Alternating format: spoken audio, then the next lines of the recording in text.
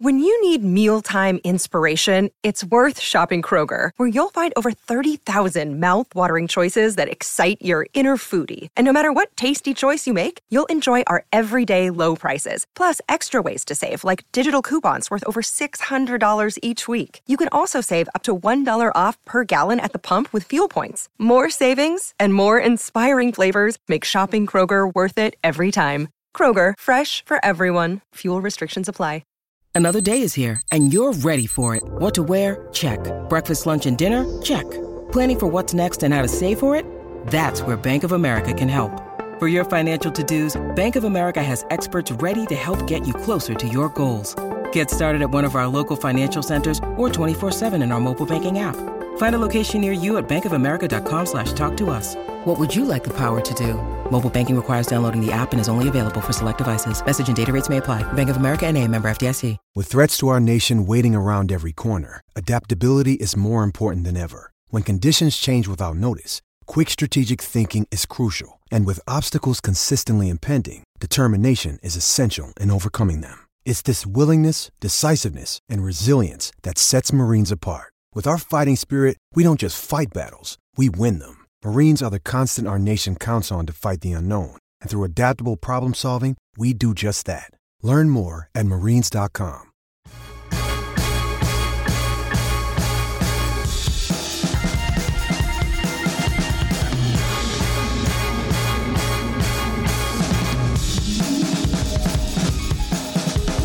Hello and welcome to the Nat Show. It's Nat Mike Monday.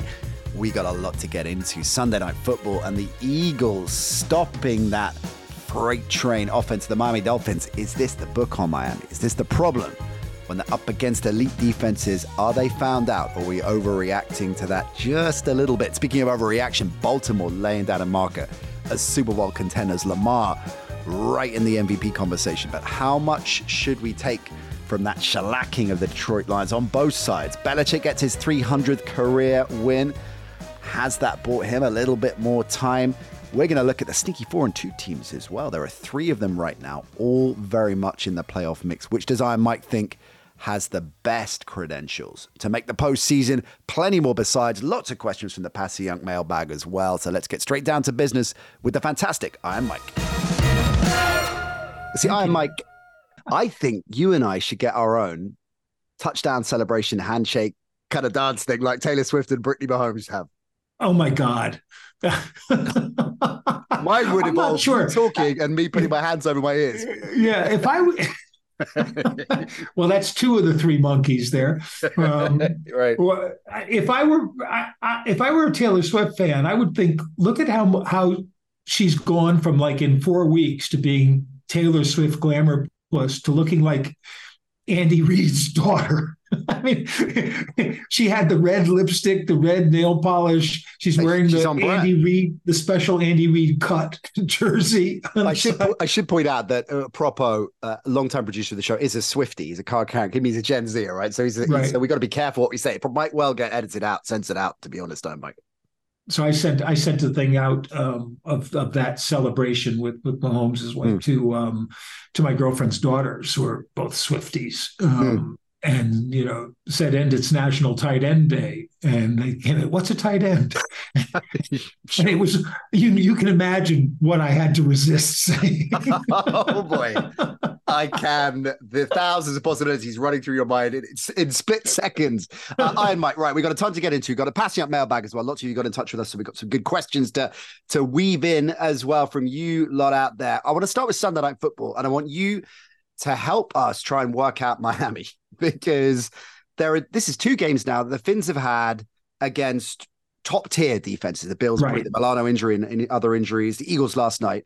In those 2 games, they've been held in check on offense. So is there a fear that this Miami team is going to be exhilarating to watch, will steamroll past most teams in the league, but ultimately is going to fall short deep in the playoffs when it comes up against a heavyweight team? There are 2 things going on, and one is the defensive thing. And people have noted, the key to Buffalo's defense was Daquan Jones, who's now out for the season. Yep. And Matt Milano is out for the season. Because what you want to do is to be able to push inside to disrupt all of the motion and the lateral play that the running game in particular depends on.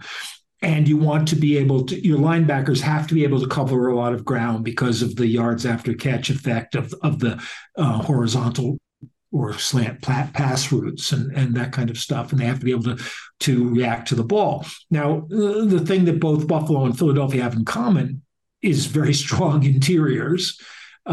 Philadelphia's linebackers played very well, I thought. And Cunningham was such a good pickup for them. Nakobe Dean had a decent game. Nick Morrow had a decent game as well. They've got the speed. That was what that's what they've been looking for. It's what they had last year. And the interior played very well, obviously. But where you attack them, both those defenses would be at the edge, where their edge players tend to be more pass rushers than guys who hold the edge. So you think that that's what you want to do, is to get outside on them. Now, Philly stopped them early on the running. Yeah. And they sort of gave up on it. But in the third quarter, Mostert had a good third quarter running the ball. And you thought, okay, now they're back in the game, which they were at that point. What happened against Buffalo was if they fall behind, then they almost have to move away from the run. Yeah. Yeah. They don't have to. I mean, ideally, if you think that Mostert and A-Chain can get you this stuff, you don't have to give it up, but the temptation is there to give it up. The book is you got to give it up. But that's a really interesting principle, that actually there might be some teams that are outliers there that, even though they're chasing a lead, don't deviate from that. You mentioned A-Chain. I'm going to use one of your favorite words over the years, fungible, because we're living in a world where we're being told running backs are fungible, right? And A-Chain going out, I mean, I think I'm going to come back to this theme in a few different games that were played yesterday on this show. I think this is an example of a distinct diminishing. Of course, it's going to affect you a bit when a player is on red hot form goes out, but it feels like they're really missing him right now. And Mostert did pick up in the second half, but they got nothing going in the first half. Well, yeah, the injuries, obviously, if he were there, that would be better for them. But the injuries that really hurt them, I think, were on the offensive line. Even though they're not great linemen, the two guys out are linemen, and the replacements are not as good. Sure. And that's a real problem for them. But running backs are to a great degree fungible, especially nowadays. But what A-Chain and Mostert both have is incredible speed. And that's a rarer quality. That's not a fungible quality. Guys with that specific talent, they're there. They're and ignored on other teams sometimes. In the right system, they're in the right place. Yeah, Mostert went to a number of teams before he finally got to play. Yeah. But so if the Dolphins are facing a good defense, and if they're having to play from behind, which they were against Buffalo, and then in the fourth quarter they were against Philadelphia, then that's where their problem lies, I think. And remember, people keep forgetting that 70-20 game is an outlier. Their first game, they gave the Chargers 35. The Chargers should have won that game. They chargered it. The Patriots shouldn't have won that game. Obviously, they were the inferior team, but they were close enough to win it. In the fourth quarter. So, it's not like this is at the moment the greatest offense the world has ever seen. Steamrolling everybody. Yeah. It's a fair point. Okay. What about Philly offensively? Because defense did a decent job, certainly bottling up the ground game, as you said, in the first half. And ultimately that might've been the difference. Offense was a mixed bag, wasn't it? Because, Hurts had the pick six, he had the fumble. He rocked up in the second half with a leg brace, which he said in the pressers afterwards, he's fine, it's no problem. But you got to kind of wonder if that was affecting him a bit. But then there was it's very Jekyll and Hyde, wasn't it, their offense? Yeah. Sometimes they were exhilarated. Well, the second time I've used that word, but they were. One of the interesting things, and I mentioned it, I think, in my column the week before, Vic Fangio, spent last year with Philadelphia. Advising them, on how to stop the Chiefs specifically. How did that work? Sure. But also on helping their offense deal with other teams' defenses, and so I think he had a pretty good idea of what he wanted to do to stop them. obviously, if Xavier Howard were there, he would be Sure. hanging all over AJ Brown. Well, It's a good point. Jalen Ramsey as well coming back too. yeah, So. and Jalen Ramsey's out. So, you can make those. But I mean, Iron Mike gives out this week, has two big boy. That's it. Okay, here we go. Big boy awards. All right. One of the big boy awards is to AJ Brown. Okay. AJ Brown is a big boy. I mean, he took a hit, the one that put him up, and then he comes back and he catches the ball and then he knocks people over. He's so hard to stop and he plays with such intensity. He just had a great game. And I wonder, watching the games yesterday, it's not just the brotherly shove, the quarterback sneak with Hurts. Although if Hurts has a bad knee, do you really want him at the bottom of a pile? I was going to say, I'm not sure like 1,400 pounds the worst place to of put human it. flesh. Yeah. But the thing that gets me watching goal line is the referees will not blow the whistle now at the goal line when forward progress is stopped. I think it was Josh Allen's quarterback sneak. He was stopped. But they let play continue. So two more guys come in and bang on. They didn't even hit Allen. They banged onto the pile. Allen was kind of trying to squirm his way under the mess. But, at some point when forward progress is stopped, the whistle's supposed to blow. And eventually someone's going to get hurt. It's not going to be Josh Allen or probably not even Jalen Hurts. It's going to be the guy at the bottom of the pile. Sure. It's going to be Jason Kelsey or someone like that who's got four guys lying across his knees, and then the fifth guy tilts the thing and something snaps. It'll be a league backup lineman on league minimum, probably. That's the way that card falls. Just out of interest, why is that happening? Why, after so many years of having a set position on that, are the officials, is it just because they want more scores? Is there a directive to say, give them an extra few seconds? I don't even know if there's a directive, if my conspiracy antennae are twitching that hardly on it. But I think it's just the way things go. Yeah, let them play. The let them play kind of thing is supposedly superior, although this week there were instances where they didn't let them play, which I'm sure we can get into later on. My favorite official dupe of the week was a lot of awards flying around today. Whoever threw the flag on Austin Jackson when he was having the handbags at 5 paces with Jalen Carter. Yeah. That little, and I guess Carter was going to get a penalty.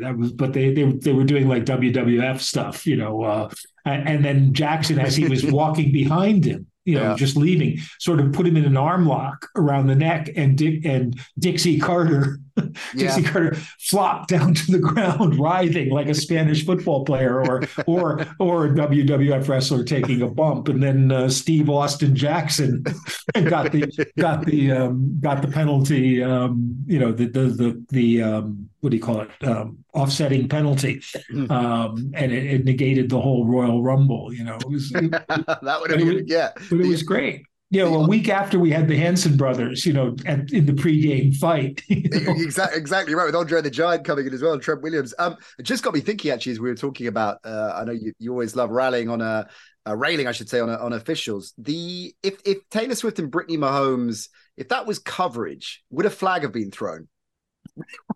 They're just hand fighing.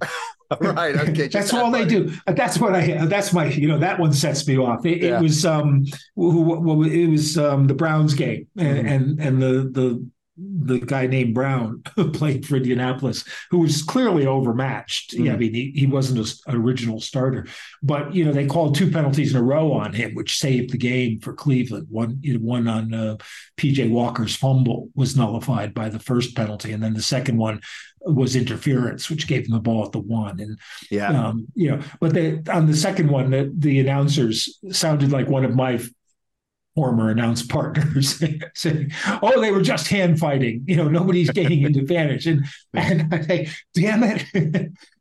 When the receiver and the defensive back are just hand fighting, one of them has to catch the damn ball. The other one doesn't. So of course, one guy is getting an advantage. And people say, the referees have pretty much stopped calling uncatchable ball. Unless it's kind of like a ball that's clearly being thrown away. But I always used to yell because on uncatchable balls, like when you were holding a guy by his jersey and they didn't call you because it was an uncatchable ball. Well, if he wasn't holding him by the jersey, he would have been 5 yards further downfield. It would have been catchable. And it might have been a catchable ball. Yeah.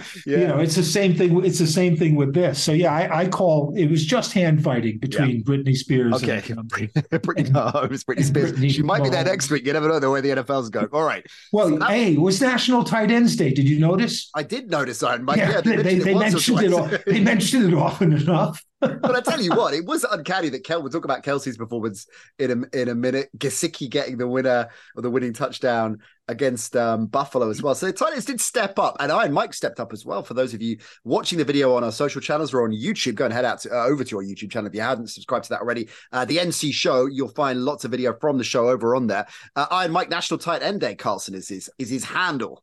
On the video today, which is nice to see.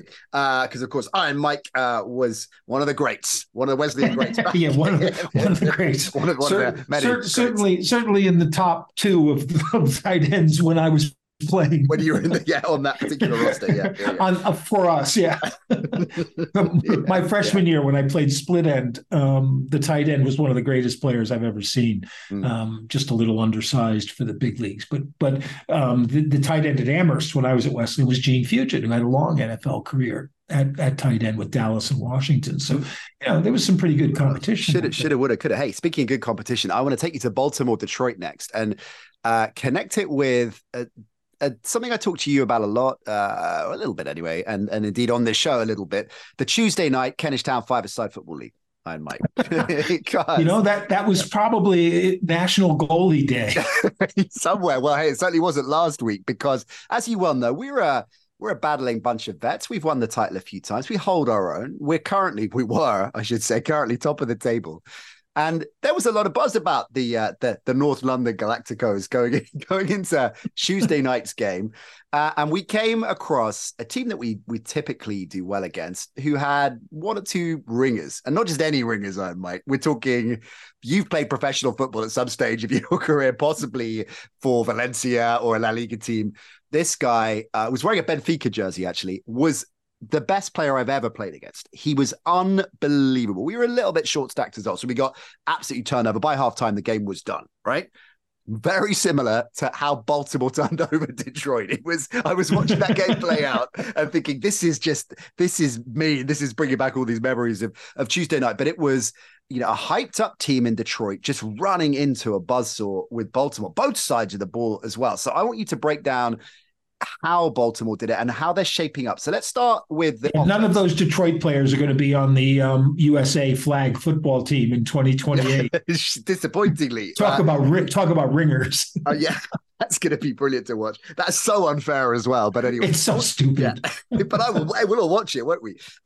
Let's talk about Todd Monken first and the impact he's having on the Ravens passing game, because it feels like Lamar, we've talked many a time about the criticism. The book on Lamar is, well, he's only at a certain ceiling with his arm, but feels like he's being allowed to express himself more than ever before. Is that fair to say?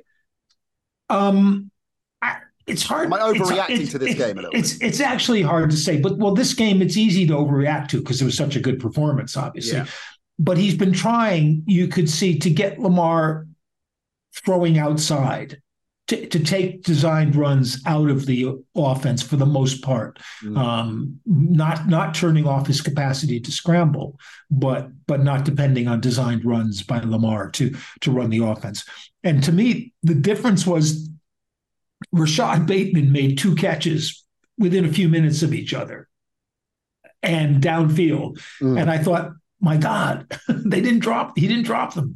And I thought he was such a great pickup for them when they drafted him out of Minnesota, but he's never delivered. But all of a sudden, and they've dropped a lot of passes already this year, but all of a sudden they were catching those balls. And Zay Flowers is great. Yep. I mean, and he makes a big difference for them because he can get downfield as well as go across the middle. And Beckham as well was getting in on the act too. And he looked okay. So you could see now exactly what he wants to do, which is to use the whole field for passing, which is what they didn't do under Greg Roman. Most of Jackson's passes were up the middle of the field. Yeah. which got people to think, well, he doesn't have the arm to make the deep sidelines throws, but he does, and he throws accurately enough. But there was no way to take advantage of the pass game when you're constantly just in the middle unless you're, you use the middle to open up things, or you open up things to use the middle, but you can't just attack the middle indefinitely, consistently, indefinitely, right? So there was that, and then Baltimore had their offensive line more or less healthy for the first time this year, and they ran well, and that their offense also depends on the run, because most of the time it appeared to me that they were still shadowing Lamar. You almost have to have a linebacker, someone just shadowing his movements back and forth. So I just thought that all worked. And then you saw the vulnerability, which we all know, of Goff under pressure. Jared Goff to the pressure. It really is a hard task for him when he's under that much pressure. Break that down, because he was sacked 5 times, and felt like he was under pressure the whole day. I mean, when they were in that kind of hole as well, it made everything harder. How strong is this defense? Because Baltimore's defense, and Mike McDonald, the coordinator, dialing up that pressure successfully against a line that's held up pretty well for much of the season. Detroit, they've been banged up too, right, the unit, and so they're starting to get pieces back. So it's starting to shape up again. I don't want to overreact, and I'm definitely not going to drop exhilarating for a third time, but it feels like this Baltimore side it's getting fit. It's got this identity, got a sense of direction. It's shaping up pretty tidily as a contender. Yeah, and one of the things I've said about Detroit is that they don't have a real deep threat receiving. They're more of a lateral, horizontal, trying to stretch the field that way. Could Jamison Williams be that guy, do you think? He could be, yeah. That's and he had a good game his first game back. And that makes it easier for Baltimore because you can play more zone, keeping the stuff ahead of you, because their weakness has been primarily kind of injuries in the secondary have held them back the last couple of years, and so they were able, I think, to clear that with Detroit. And you're right, Detroit's offensive line at full strength is one of the best in the league, but once you fall behind, your offensive line becomes one-dimensional.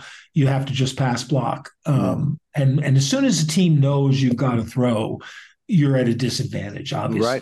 Right. And that, that's true in basically any game. And so you really need, with someone like Jared Goff, when Detroit's playing from in front, that's great, because they can open up things, they can run the ball. At least Jahmyr Gibbs had one big run. Yeah. And they need him to deliver more with Montgomery out. Yeah, so again, same point as a Chain and the Dolphins. It does look very different without Montgomery. I don't want to labor this point, but it does feel there are a collection of running backs that you can argue, and we'll get on to Atlanta and why the hell Bijan Robinson wasn't playing at all. That was curious. But it does feel that there is a collection of running backs establishing this year that are top tier and demonstrably likely to increase the value in principle anyway of the position, even if maybe that ship has sailed already. But they seem very different without Montgomery. Yeah, and David Montgomery was available. The Bears didn't want to re-sign him, or didn't afford to, and that's partly another reflection of the market for running backs. I mean, I was looking at a stat of players with 75 or more yards receiving and rushing in the same game, and who were the leaders and stuff. And Eckler was way down that list, and you would have thought no, but it's unusual to do both in the same game. Was the conclusion you draw from this, because there aren't many people who've done it more than 16 times in their career. The top five were like 316s, a 20, and Marshall Faulk. Sure, okay. That's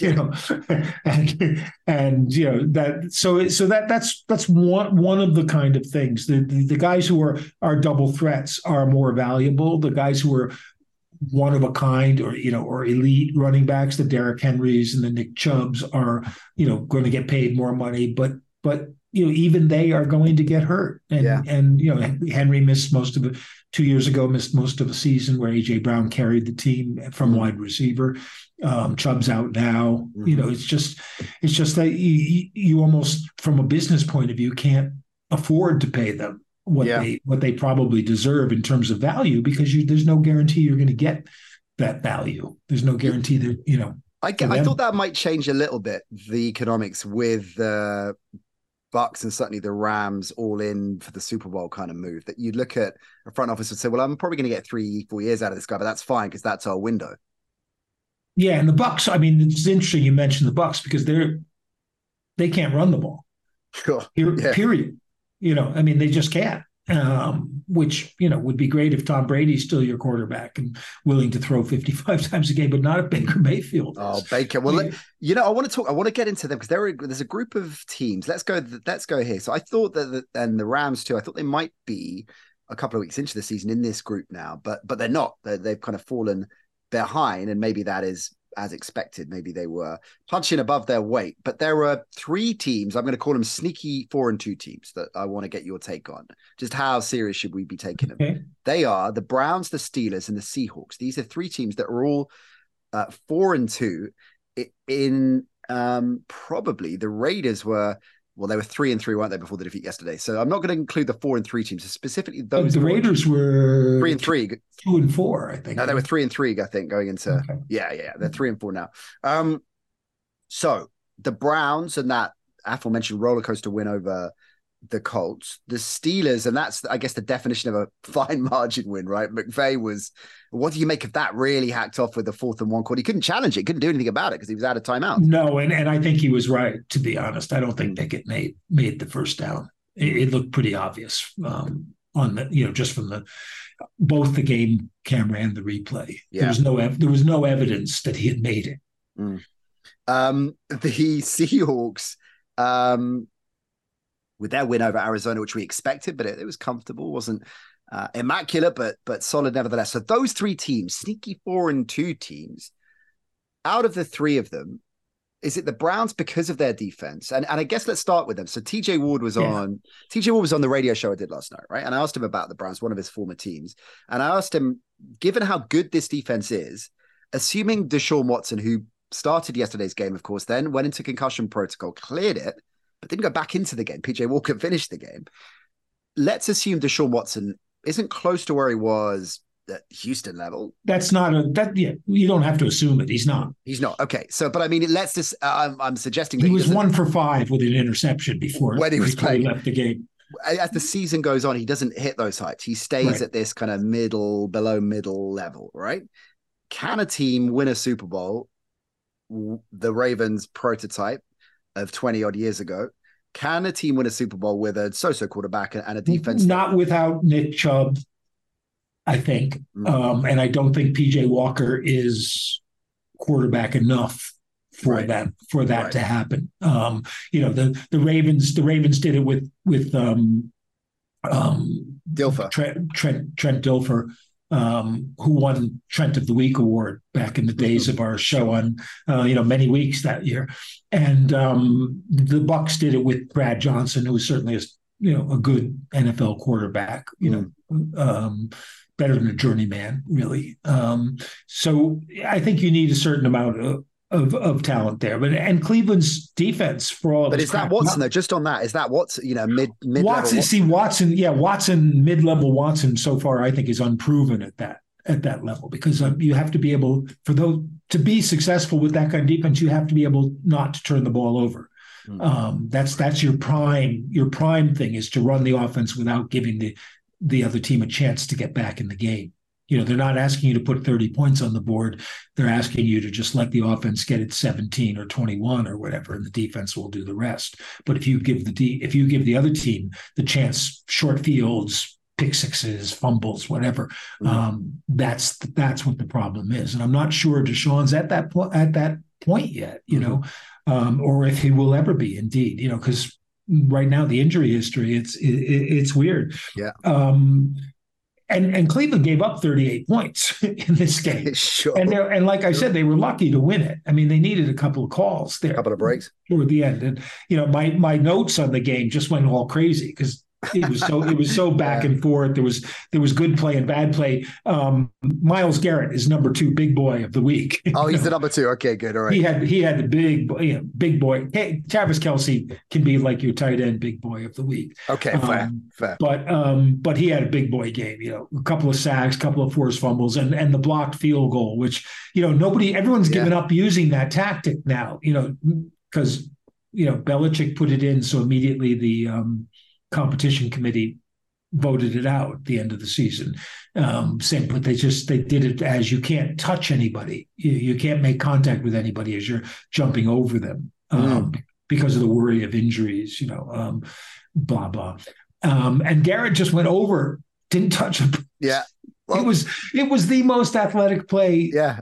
No, it was one of the most athletic plays we've seen this season because Bobo's catch might have been the most. Bobo, you love Bobo. I love Bobo. The only problem with Bobo is the Rams didn't get him because they could have. They could have. Can you imagine with Puka Tutu and Bobo? It was like a children's show. Here's Puka. It's Puka Tutu and Bobo. Oh, Bobo. Oh, Puka. It would be great, but yeah, going back to that, I mean that defense is solid. Yeah. I think Indy is a much better team than they deserve to be, and Minshew, we were all, and I was included, writing off as saying, as a starter. What Minshew's good at is coming in the game and generating some instant offense, and also what he's good at when he's a starter is falling behind 27-0, and then in the fourth quarter, putting up garbage time offense that makes his stats look good. But Minshew was out of control in this game, and positively speaking. So I just thought it was one of the great games of the season. One of my buddies on the other podcast I do where we pick bets and stuff had taken this game because of Cleveland's defense and the under. In the under, which was 40, and when we talk on Wednesday, I'm going to say, well, you were only 1 point off with Cleveland. Yeah. Oh God. Hey, I don't know why I'm laughing. Ollie and I had a horrendous edge rush. On Minshew, 2 things. I love his touchdown shoulder roll celebration. That takes me to kind of Mike Carlson. Oh, the shimmy shake. Carlson in a Manhattan nightclub circa 1978 with the Tash era Carlson. That takes me there. In all seriousness, with Minshew, given Richardson's probably out for the season, they're talking about shoulder surgery. He is, yeah. Is it official now? Okay, right. So, I mean, he's got a great shot here. Not necessarily at the Colts gig because they've invested so much in Richardson, but parlaying this into a starting gig somewhere next season, doesn't he? Yeah, I mean, and you could have said the same thing about him last year or 2 years ago. He's in that position of being the kind of backup. Tyrod Taylor, I think, is in that position right now. Are they better with Tyrod than with Daniel Jones, do you think, the Giants?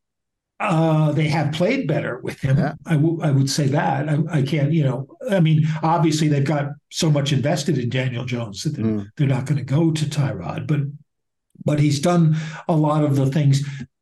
And what it seems to me is that he plays more under control of what Daboll wants to do. He can kind of execute what Daboll wants to do, even when he's under pressure.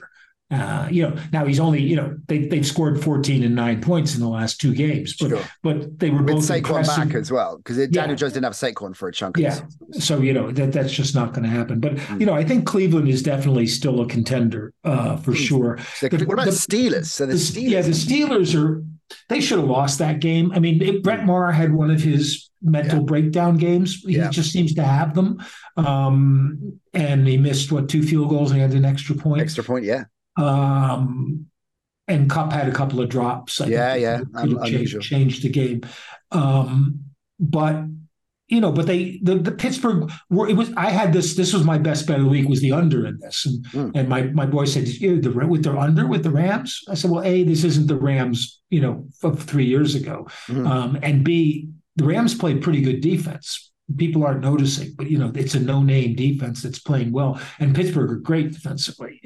So So I mean, I only just made it, but but I'll take. What was the total? Because the total was 43.5. Oh when God, I was, yeah, you did. You yeah, that one. It was 40. It was 41. You needed that one. After did you have the under in the Browns Dolphins game? I mean, the Broncos Dolphins game, didn't you? No. Yeah, you did. Well, but last week, last week, 14 of the 15 games went under. Yeah. So what's going on here? We're at 6-6 right now. A lot of chat about that. Why this is a low scoring season? Why do you think that is? What's your theory on it? Well, last week I talked about in the column. I talked about red zone because people were saying, "Oh, it's because nobody knows what to do in the red zone." And to an extent, I think that's actually correct in that everyone's got offenses designed to beat too deep coverage, which is mostly going underneath the too deep, which is trying to split the seams of the zone, which is going outside, inside out to get there, which is what, like we saw with Jacksonville at Spurs, did a good job against Buffalo of doing that. But when you get in the end, the red zone, the red area, the classic conundrum applies. The field shrinks. Right. So keeping stuff in front of you becomes a whole lot easier because there's no behind you. So safeties can play up, and that makes so those cover two beaters that you're using don't work because the safeties are up and the linebackers are back and they're standing next to each other, basically. So you're facing a different kind of defense. And a lot of teams don't seem to have more kind of movement plays or whatever it takes to do that. Well, a lot of teams, which is surprising and unusual given the increase in motion and movement in offenses collectively, right? So exactly. I think you get offenses designed by guys. This is a complaint some old school guys have. Guys who call plays but don't call plays off the sheet, but don't look at what the situation is in the game. And I think that applies to red zone to an extent in general. And secondly, teams eschew just pounding the ball when you're close. When it's 1st and 3 or second. Are those two things connected? If you look at the critics, the kind of hipster young gun offensive guru doesn't want to pound the ball because it's too old school. You see them come out in shotgun, with the running back in front, but that's hard. It's hard to work short yardage from that because you're showing the defense where the ball's going, basically. So unless you do a lot of confusing stuff, and then take advantage of that, that's what you see from Miami, from San Francisco, and you wind up with a fullback in the flat alone because everyone else has been moving around. But more when the Patriots got were going for two, and they got 2 penalties. So now you're going for a 2-point conversion, 3 inches, you're 3 inches from and they snuck it with Mac Jones. Zeke Elliott they've got Zeke Elliott, who's a goal line specialist, and they've got Ramon Stevenson, who's a ball. And Mac Jones isn't even Tom Brady in terms of quarterback sneak ability. Jones tried, and he doesn't get it. It drove me crazy. And then the other thing is that so many teams are dependent now on quarterback runs, on scrambling quarterbacks, not necessarily designed runs, but quarterbacks will keep it, and to a lesser extent on RPOs. And that becomes harder to do in the tighter areas because the guys who normally you would be taking out of the play can still get back into the play and make So how many times do you see RPOs and the guys going for the corner and gets pushed out of bounds on the 3, or on the 2? So and then the third one is obviously quarterback quality. Because we're dealing with a lot of injured quarterbacks, a lot of rookie quarterbacks, a lot of second-year quarterbacks. Trying to make the jump, but that's been a problem in the league for a while now. But is it getting worse? Is the collective caliber quarterback? That's an interesting point because I'm torn between their lack of ability or their inability to fit into the system, or the inability to fit into the systems, which is not necessarily their fault. It can be the fault of the system, the coordinator, not bending the system to allow for the quarterback's strengths and weaknesses, especially in a young quarterback. And is that connected with the pressure on coordinators to be contemporary and progressive? And they want to be it's a copycat league. The pressure is generated internally because everybody wants to do what's successful. That's why the tush push, everyone's trying to come up with their own version. Everyone's piling on with that. But thanks, mate. Isn't there an optics thing? They don't call him Lord Alfred Hayes for nothing. Yeah, thanks for that. You think you're Terry Funk, but you're actually Harvey Wimpleman. Mike Awesome. Remember Mike Awesome? Who was Mike Awesome? He was a wrestler. I don't remember him. Nobody liked Mike Awesome. Okay. I've never tried to compare myself to him. Okay, that's probably not a good one. Everyone loves Lord Alfred Hayes. That's what I'm going to say about that. But the optics of it, so a coordinator. We talk about this. I mean, you mentioned the Patriots, ironically, were the ones that weren't trying to pound it through up the gut for that 2-point conversion. But this is something that we've talked about on this show, the Patriots' unreconstructed approach, Bill O'Brien's perceived as old school veteran coordinators. It's zagging when everybody else is zigging. Is that an issue? If you're a coordinator trying to make a name for yourself, trying to get that head coaching gig, you're a Kellen Moore kind of type. Isn't there pressure to be a bit left field and progressive? And if you do some of the old school stuff, it's going to be a knock against you. It's an interesting point to make, because the perceptions are you need to be inventive, and certainly Mike Macdonald, for example, is inventive, but he's also derivative, most obviously from Kyle Shanahan. But and that's the way football's always worked: is all good offenses are passed on, and people tweak them to their own things. But McDaniel's been very inventive.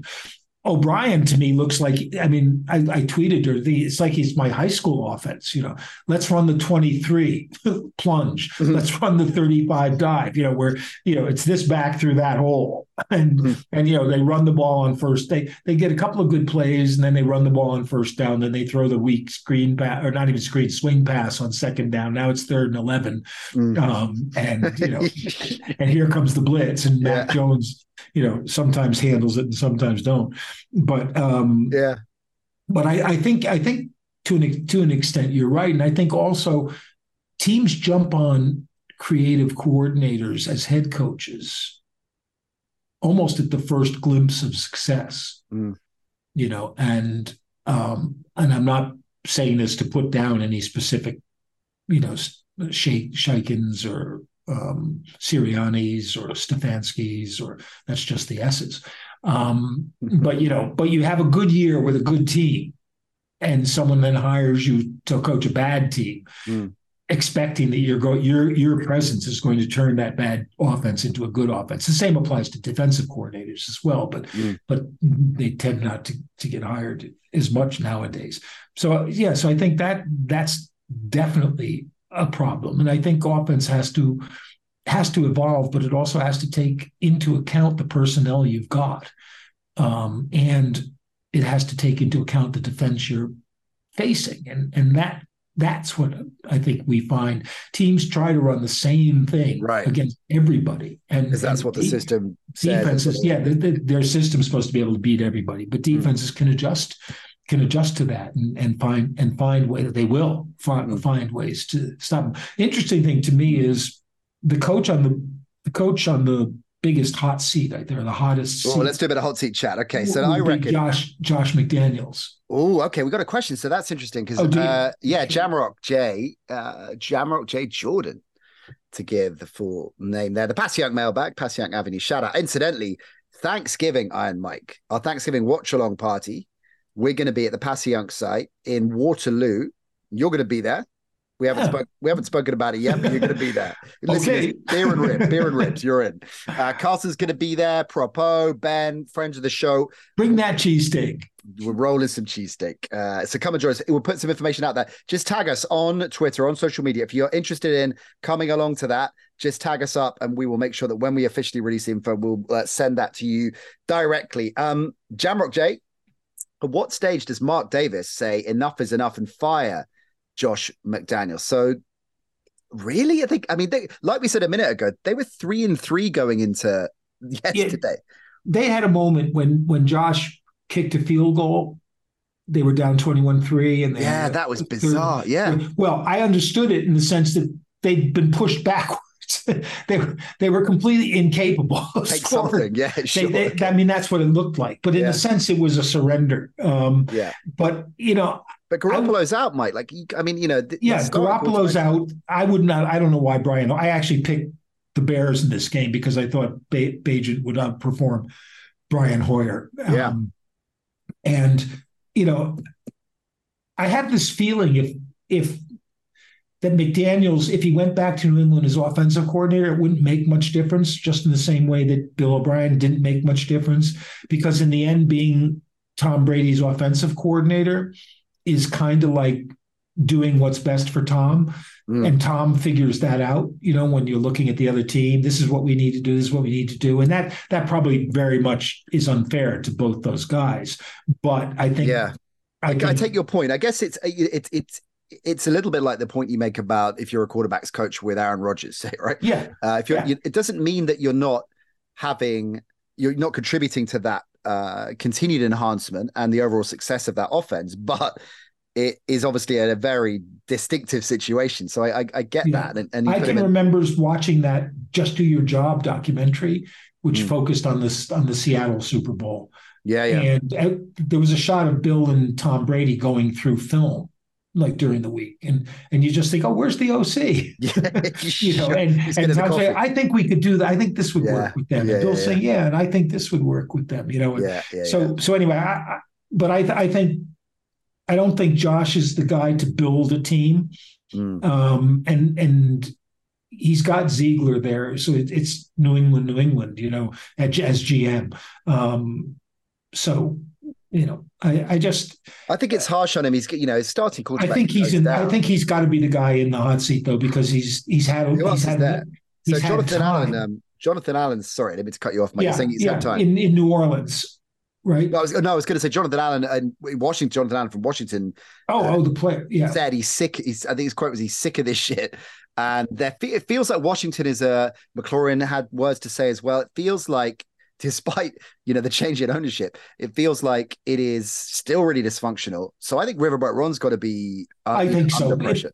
I think what the new management did was smart. They came in and they just said, okay, well, let's see how it works, and then we'll see what we think is non-functional or non-optimal. And I think Ron will probably be part of that. I think they'll look to move. I love Riverboat Ron. And at of course, the end of the season, my favorite. Probably Allen in New Orleans might have, but the Saints need offense. He's a defensive guy, and they need more offense, basically.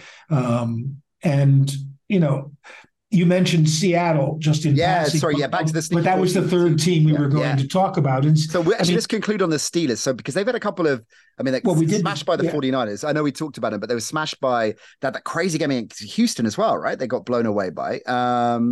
What's the other game that Steelers got blown away? Was it Houston? Am I imagining that? Let me. They lost to Houston. Yeah, exactly. But they were destroyed by him, right? So Houston's playing really well.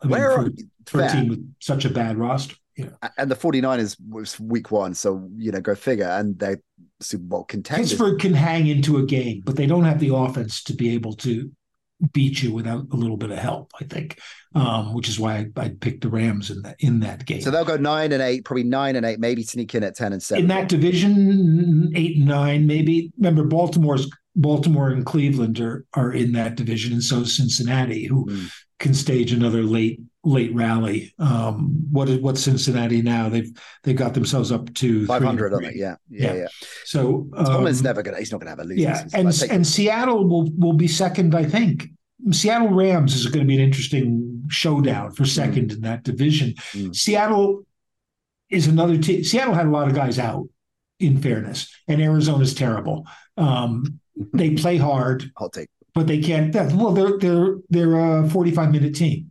They're great the first half. Yeah, they play hard, and then they just don't have the quality to stick with you, and that's what happened to them in this game. And Seattle can make plays; they always seem to. And Arizona helped. Did you see the fake punt that Arizona ran?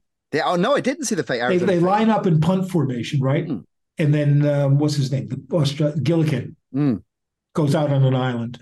um, and Yeah, he we're on fire today. motions out of the formation. They got Clayton Tune. Clayton Name that Tune Yeah. in as a blocker, right? But so he's now the shotgun quarterback, and as unlikely as it seems, someone in Seattle noticed that one of the blockers for the punter was a quarterback. And so they actually had everybody covered. Yeah. They had all the receivers covered, one of whom was Gilligan, the punter. Sure. And only one of the receivers actually goes to the first down marker.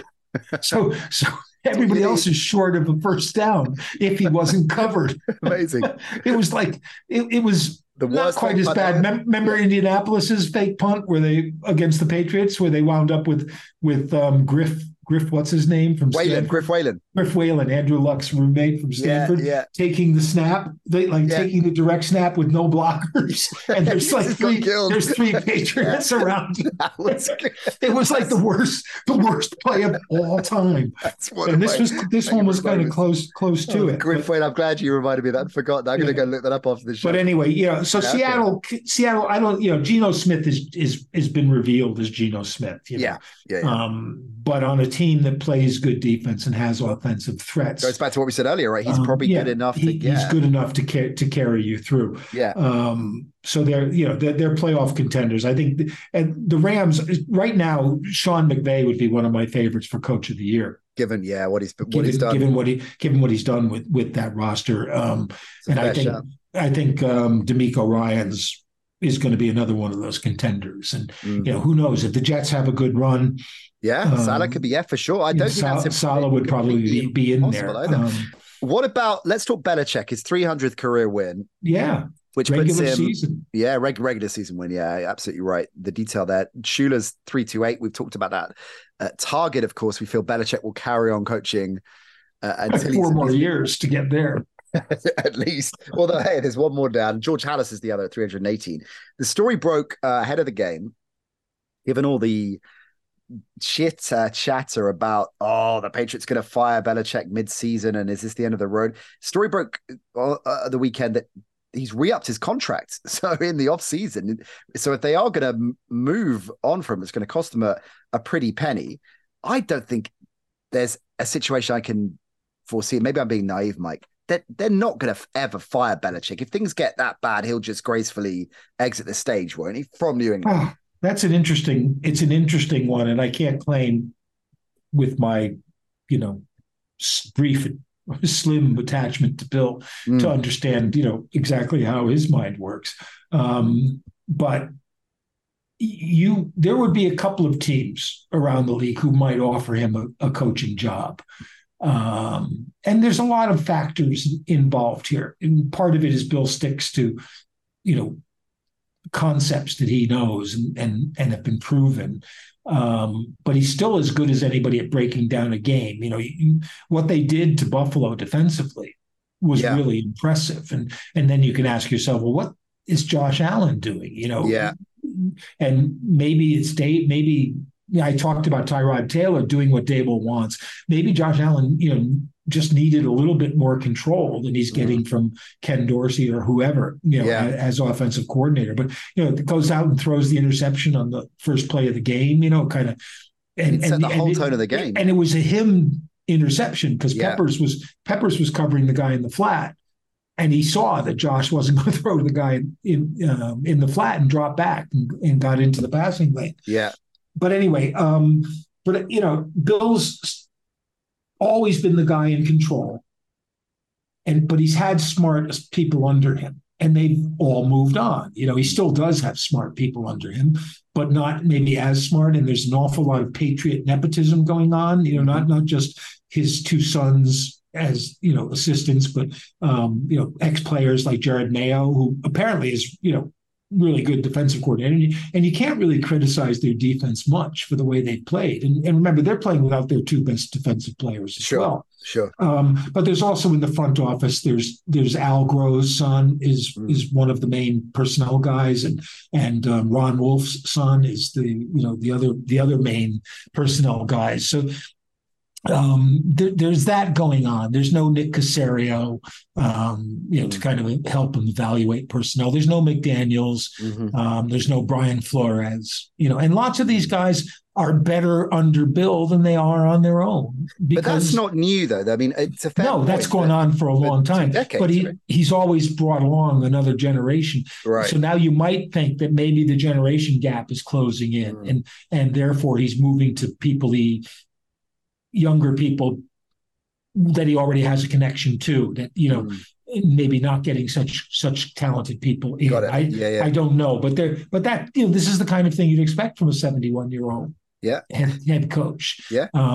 So I think what you saw this weekend was a team that tried hard to lose because they're not very good, and a team that was kind of telling you in a way what they can do well, and you need to do it more. You need to make Mac. You need to stop treating Mac Jones like a guy who can only throw check down passes and swing passes and 3-yard passes. And you need to start trying to stretch the field, even if your receivers are mediocre.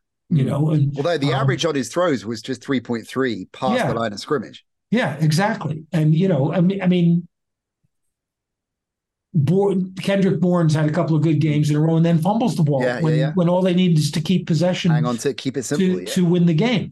They got the ground game going a bit, didn't they? I mean, we mentioned Zeke and Stevenson as well had an all right. They had an almost kind of optimal starting line for them, which is not an optimal starting line, but it's an optimal starting line for them. Strange was back at one guard, and Pop Douglas is the one guy who's, to me, needs to be playing more, and he's looked that way. And then he fumbled in a game and he was benched and then didn't play the next game. But he had a couple of good catches. He had a big punt return. Marcus Jones is out. People forget about that, but he was their only explosive player beforehand. So they just need to this is what the players are telling you by the way they play. That last drive, they got Stevenson finally on one of those swing passes for 3 yards. He took it for 30 and the penalty brought it back, but they still had a big gain out of it, run the ball, throw the ball downfield, and, lose firing on all cylinders. Sure. Don't lose by surrendering, Sure. A constant, like, 1,000 fumbles and penalties. What about speaking of which then, what about the Bills? Because that's what McDermott said. They beat themselves, right? They had the missed field goal as well, the Tyler Bass missed field goal, the picks you mentioned. That was a weird one, wasn't it? Weird. It was headed right for the middle, and then it was like the Zapruder film, The Magic Bullet. It took a right-hand turn. That was something else that took me back to the Tuesday night game at Kentish Town. That was what I was facing on Tuesday night. Just balls with a lot of swaz on them. But yeah, the Bills, we talked about it right at the top. Yeah, the injuries to two of their key defensive players clearly having that's major. That's major for them because they are kind of a defensive team. Bill did the usual Bill thing: is we're going to take Stephon Diggs out of the game, and you're going to have to beat us without Stephon Diggs. And they nearly did. Diggs made the big play, on the last drive. And he was double covered, and both guys hit him as he caught the ball, and it made no difference whatsoever. But I think what I said about Josh Allen to me is the biggest worry. It's as if he feels the need to win the game on his own with his arm, and therefore how many passes did he overthrow in this game? It's tough. Where he had a receiver who was more or less open, but just put the ball over his head. It was like Eli Manning back in the Plexico. And it was like early era Josh Allen as well. Yeah. Right? It's like first. And all I can think about that as an easy explanation is Dayball's gone. Yeah, and whatever Dayball was doing with him was keeping him very effective, keeping him more focused and taking advantage of his strengths. They don't run him as much anymore either, which Daboll was willing to do, as he is with Daniel Jones. Willing to run 8 designed runs a game. Wouldn't you with Daniel Jones as well? that's a mean. Well, last year what we were saying was Daboll's done with Daniel Jones exactly what he did with Josh Allen. Allen in the second year or whatever. To make the turnaround. That Daboll, the difference is, of course, that Jones isn't Josh Allen. Well, the Giants got a much needed win. Daboll got a much needed win over the Commanders, as we referenced 6 earlier. Sacks. I mean, they ought to send the DC, wasn't it? Yeah, they ought to send the DC police out to arrest whoever the offensive coordinator is in Washington, because it's like what they're doing to Howell. Howell is just some of them are on Howell, aren't they, to be fair. But mind you, they've got them 10 sacks all round. So the Giants. Offensive line isn't exactly great either. Saquon had over 100 yards all in and a touchdown, of course. So, as we said, who doesn't get the Big Boy of the Week award? Who doesn't? Bijan Robinson. What was going on there? He had a cold or something. He didn't feel well. Was the explanation? I'm not sure about that. I mean, this is not like Chuck Bednarik playing on with a broken, or Gino Marchetti playing on a broken knee. Sure, Philip Rivers with his torn ACL. Yeah. But it's weird though, because even if he played, Arthur Smith is like, okay, it's 4th and 1 at the goal. Take out Bijan, put in Tyler Allegier and Keith Smith as a fullback, and give the ball to Keith Smith. It's like, what are they thinking? It's like, at least he's running Cordero a bit, because finally he's back in business now. Yeah, and I love they had one run which they showed a great replay of, and they were talking about this and that. What they were missing was it was just like Cordero on a kickoff return. He was going slowly, and he was looking, and he's got this great peripheral vision, and he saw where the hole was going to be. It wasn't that he was following a blocker. He was looking for where the hole was going to be, and he went through it for like a 12-yard gain or something like that. I mean, I don't know. Every time Pitts makes a catch, they say, "Oh, he justified his draft selection." But I don't see them using Pitts in London the way that they were supposedly going to do that. Definitely not. It definitely not. But they play good defense. We underestimate that, I think. Yeah. I think I saw they were the only team that hasn't allowed anybody more than 20 points in a game. And Indy's the only team that scored more than 20 points in a game every game. Really? Indy is the only team that scored? Really? I think I have that correct. I might be wrong, but they're 4-3, and they're one of those teams that they're like Tennessee. Arthur Smith comes from. They're just like Tennessee was. They'll finish 8-9 or 9-8, but they hang in the game. They kind of make you play to their level. And the problem, of course, is that Ritter turns the ball over more than Ryan Tannehill did it at peak Ryan Tannehill. Yeah, Ritter, we thought it was a redemption game for turning the season around game for Ritter. The fumble through the ends. I mean, there was a couple, weren't they? We got lucky on one of them. That's something I really like. I still like that rule. Yeah. And it wasn't Antoine Winfield punched the ball out. So it wasn't like Ritter was. But the thing is, if you're going to stretch the ball out in that goal line situation, you ought to be aware of the risk of that. I think that's fair. And I don't mind the fact that they get a touchback if you fumble it through the end zone. Yeah, I agree. I think that's reasonable. Hey, listen, one more before we get out of Dodge. There's more money into the charity box for shelter. We'll go to the Passer Young Avenue mailbag one more time from Adam. Speaking of the Giants and that Daboll win and Saquon, will Saquon get traded before the deadline? So the Giants, despite the win easing the pressure on Daboll, they're not at the races for a playoff. It's an interesting one. They're not. And he's not signed to a long-term contract. It's a one-year deal that he can be he can be franchised again. He didn't get an exemption to that. So if I were the Giants, I would want to keep him and not. But if they have to go through the same rigmarole that they did this year, then maybe it would be a good idea. They are a better team with him there. No doubt. No doubt about that. So if they could, who would be in the market for him? Do you think? As for a running back, a flexible, versatile running back like that could Cleveland help maybe teams. Well, they have Hunt and Rudy Ford.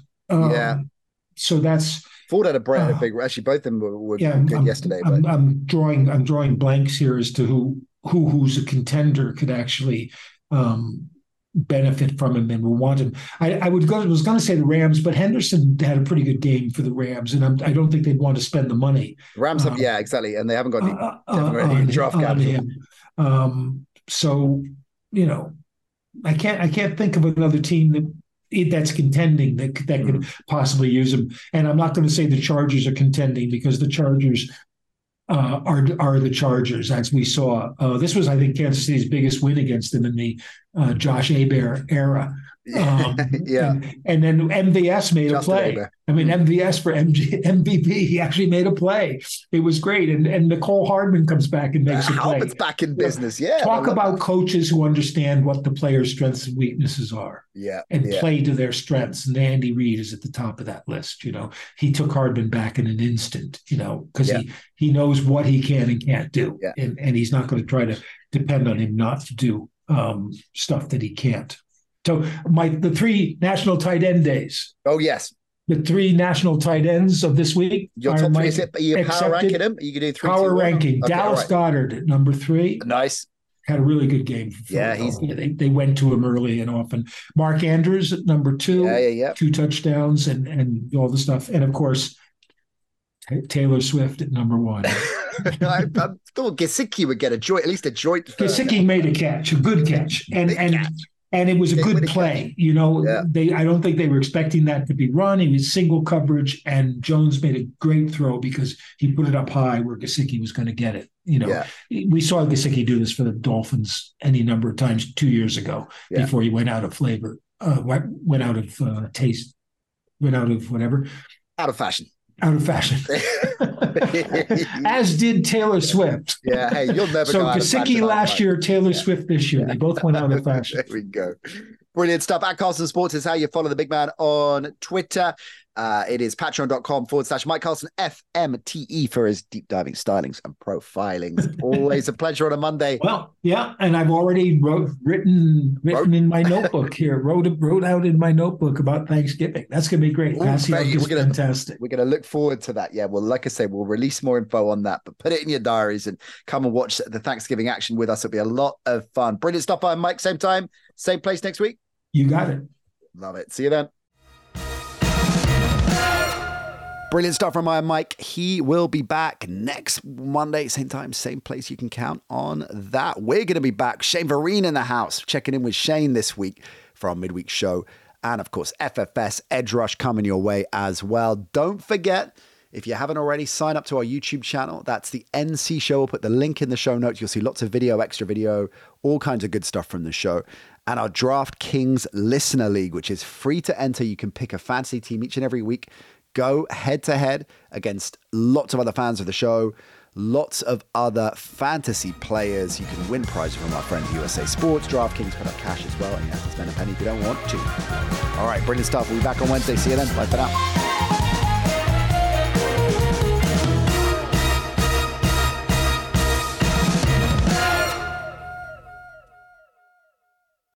Sports Social Podcast Network.